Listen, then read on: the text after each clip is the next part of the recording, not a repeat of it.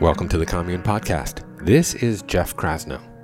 Okay, so last week I recorded an impromptu video for Instagram that captured my thoughts regarding the Joe Rogan Spotify situation.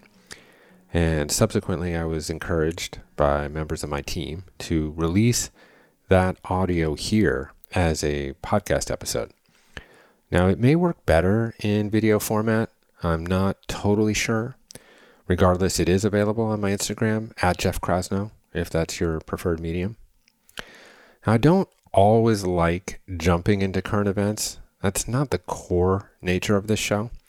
But as I explain, I feel a particular connection as a podcast host to this conversation.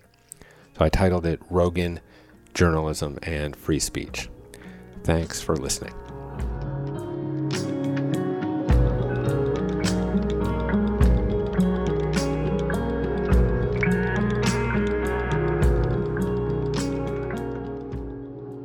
I am diving into the shark-infested Joe Rogan debate, and I'm not sure the world needs another viewpoint on this particular issue, but I do think I have a specific insight given that I am a podcast host.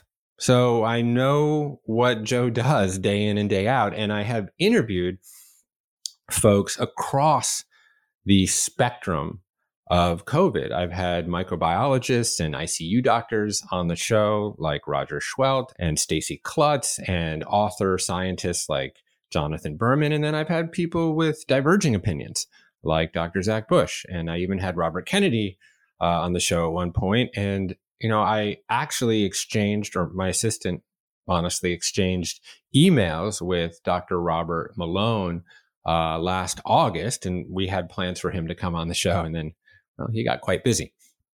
Now, I will say that while I've built up a nice podcast of hundreds of thousands of listeners, Joe's audience is tens of millions of listeners, so it's order of magnitude bigger. But I think, have an insight into what it's like to host a podcast. And then parenthetically, I also own the property where Neil Young used to live in Topanga. So I feel an extra connection to this particular issue.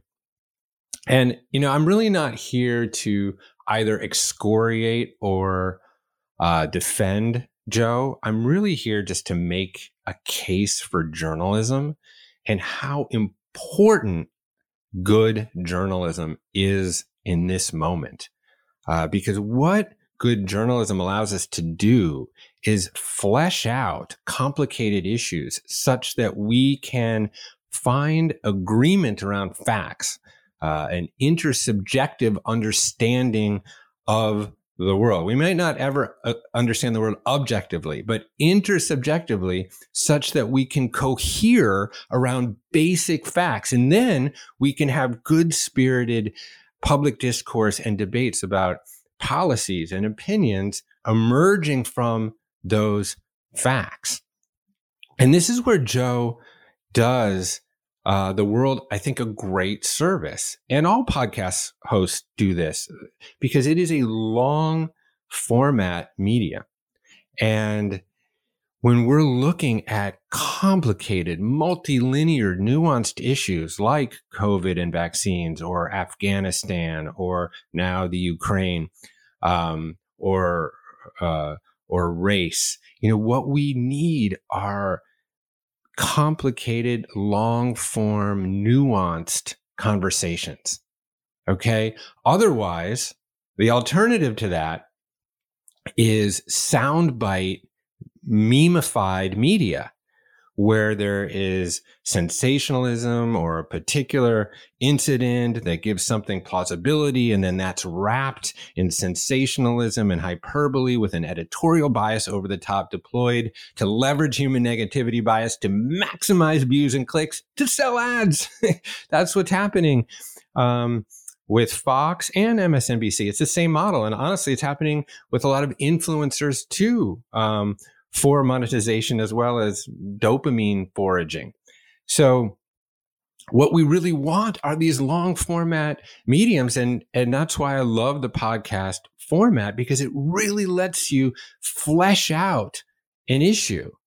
But if we want those long format kinds of conversations, then we have to have a little grace at the same time. Because if you're going to sit down, as I have many times, and talk to someone, generally an expert that knows a lot more than you do about a particular issue, then over 3 hours, you're going to step in someone's bucket of shit or your own. I mean, God knows like how many stupid things that I've said over the last 3 years. Like, I'll be interviewing a doctor. It's like, glycogen or glycation or glucagon or what, I'll misuse terms. I'll get mixed up for a moment. And then, whatever, I try to go back and correct them if I can.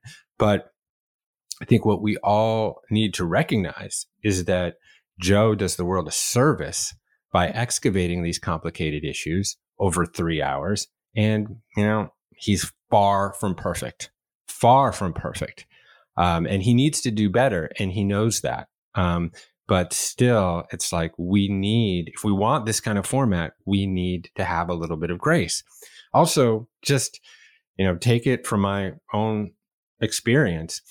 A podcast host is a host, just like you're hosting a dinner party, and your guest is a guest. So you've often asked that person to travel to you and basically devote their day to you and their expertise for you for free. Now, of course, Joe offers his guests a lot of value because he has an audience that's massive, but you're still a host. And if you're hosting a dinner party and a guest shows up and they have a couple too many drinks, well, you try to coddle them and appease them at first and give them some leeway and the benefit of the doubt. And then if they, go overboard, and kick them out. But still, I'm saying that because it's a balance between giving your guest some leeway to promulgate or posit their opinion about something, and then also know when the right moment is to challenge an opinion. And this is really where Joe needs to do better. And honestly, he admitted that he does in a very sort of authentic and candid video, that he simply needs to be more prepared. Now, like, I didn't go to journalism school. Joe obviously didn't go to journalism school. So we sort of walked backwards into what we do. But I have tried my best to embrace certain journalistic codes of ethics. I do tremendous amount of research for every podcast. I read books, I read primary source data, I read clinical trial data. I read stringent publications, etc. I interview a lot of doctors, so it's highly technical and mechanistic. I try to source from multiple places. I try to fact check. I try to issue core agendum, so corrections when I get something wrong. And I'm just sort of more of a one-man show. So, Joe just honestly, he just needs to be more rigorous, and he knows this. And so, when you have a doctor like who's highly credentialed, like Dr. Peter McCullough or Robert Malone, and let me just say that many of the issues that they brought up on the show, on those podcasts over 6 hours, are completely legitimate issues to debate. There are absolutely legitimate public discourse that is needed around things like the efficacy of lockdowns and the efficacy of masks, specifically as it pertains to children, or whether we really need a booster after having been vaccinated and Omicron, or, there's so much to flesh out there, because this will likely happen again. From a pandemic will likely happen again. We need to learn from this to do better. And the only way we're going to learn from it is if we're able to have conversations. So many of the issues that they raise are completely legitimate. But here's where I would really critique Joe, because if your guest says, well, natural immunity is foolproof, and if you get, COVID, you'll never get it again. Well, we just know that that's not true. So you need to be armed and ready with that fact. Or if a guest says, well, look at the Israeli study that shows that natural immunity is 6 to 13 times better than vaccine-induced immunity. Well, if you know that study, and a lot of people do, honestly, then you can also point to the fact that that same study says that there is a greater level of protection with natural immunity plus one dose of an mRNA vaccine. Or there's another study, the Kentucky study, that shows that actually vaccine-induced immunity is stronger than natural immunity. I don't know what the answer is, but you need to be armed with that data. Or when someone says, hey, there was no attempt ever at the hospital level for treating patients with therapeutics. Well, that's just honestly not true. I mean, there's dexamethasone. That's off patent, not making anyone any money, saved probably tens of thousands of lives. There was remdesivir, which turned out to be not great, monoclonal antibodies.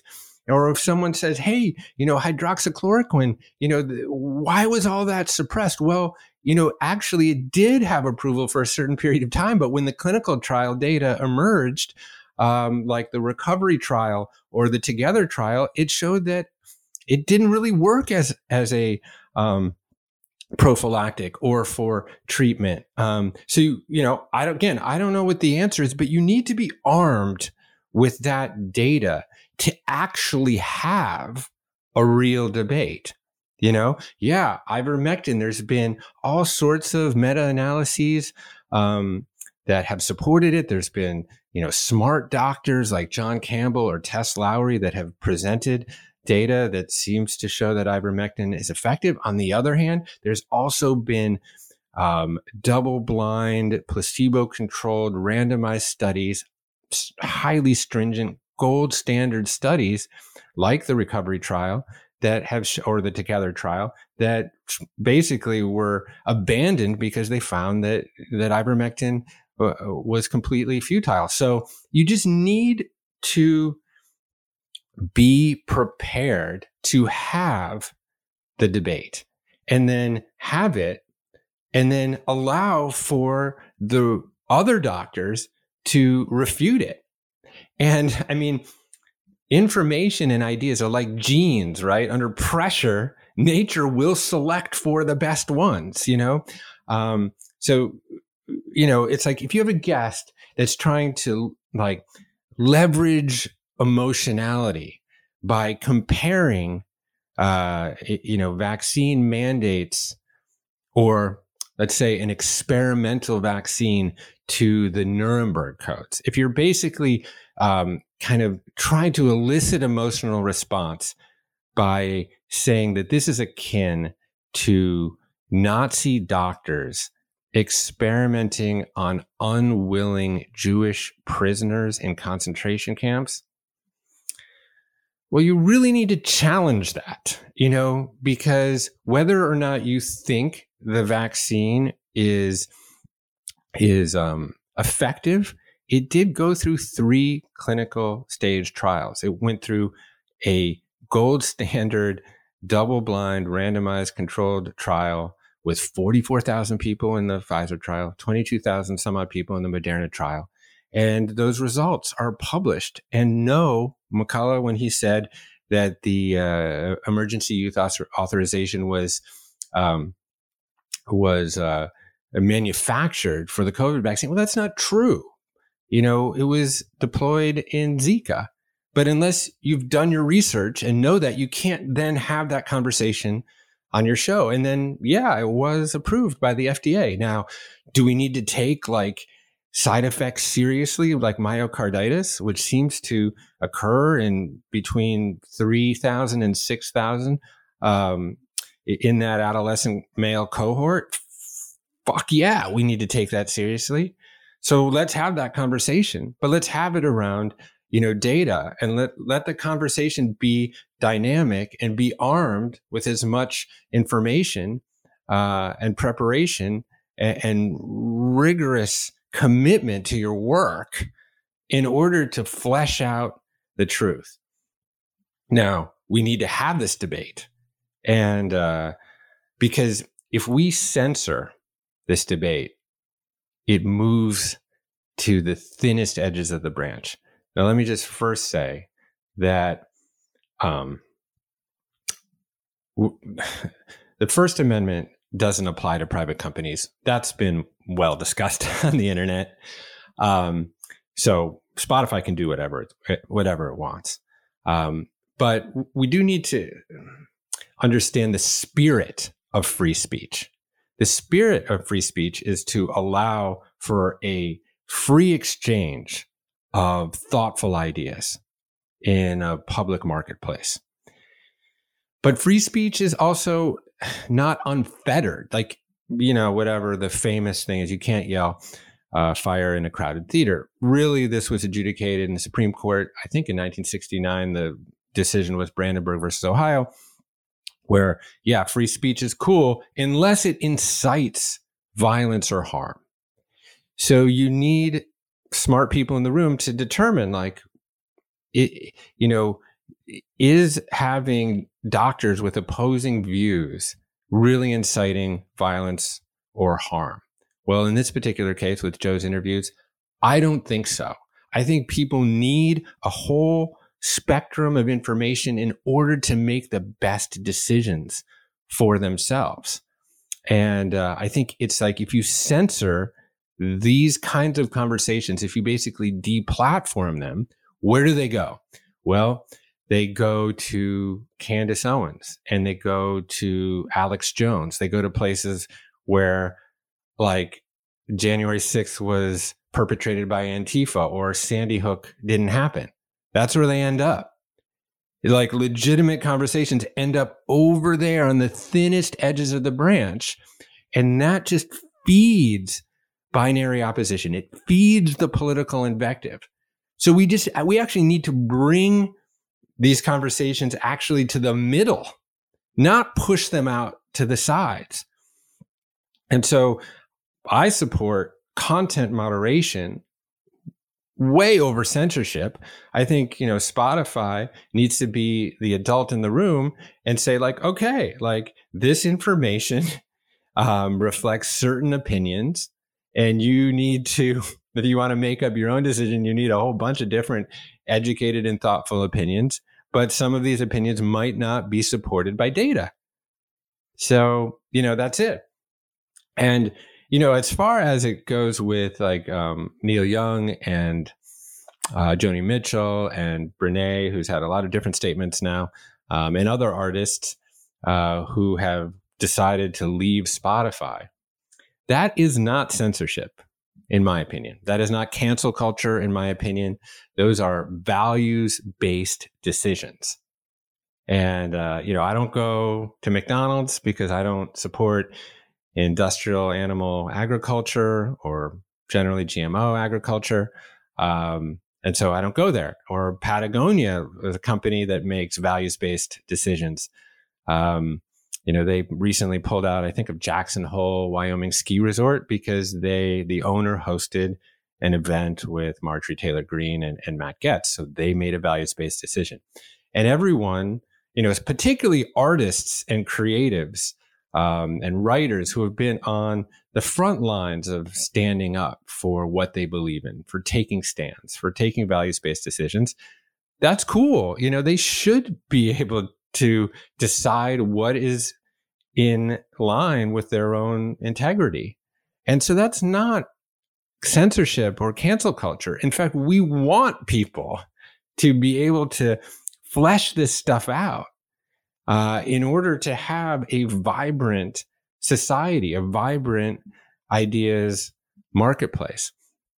And I'll just go back to this notion of, like, again, journalism, real journalism has broken, or is so important, first of all. And our media and the way it functions is broken. Ad revenue based media model doesn't function well. Now, there are publications like the New Yorker and the National Review and even the New York Times, not all the time, that I think still are filled with great people, with great journalists who went to journalism school, who freaking care who are out on the front lines, generally not making very much money, trying to find truth and uncover fact and hold institutions to account. And journalists are very different than the media business. So we need to hold the institution to account to make it better and not burn it down and not burn down science and not burn down liberal democracy. We need to make it better. And one way to make it better, I think, is to support platforms like Joe's and hold him to account too, to make it better. And that's why actually I think what's happening right now is a really good thing, because I think he's going to up his game. He already said he will, but I think he's going to up his game because he's been held to account. So I hope some of that makes sense. Personally, this whole debate and absorbing it has really made me commit to doing a better job and to being more prepared, to platforming more thoughtful opinions, and to really try to instantiate a healthy ideas marketplace. That's what I got. Peace.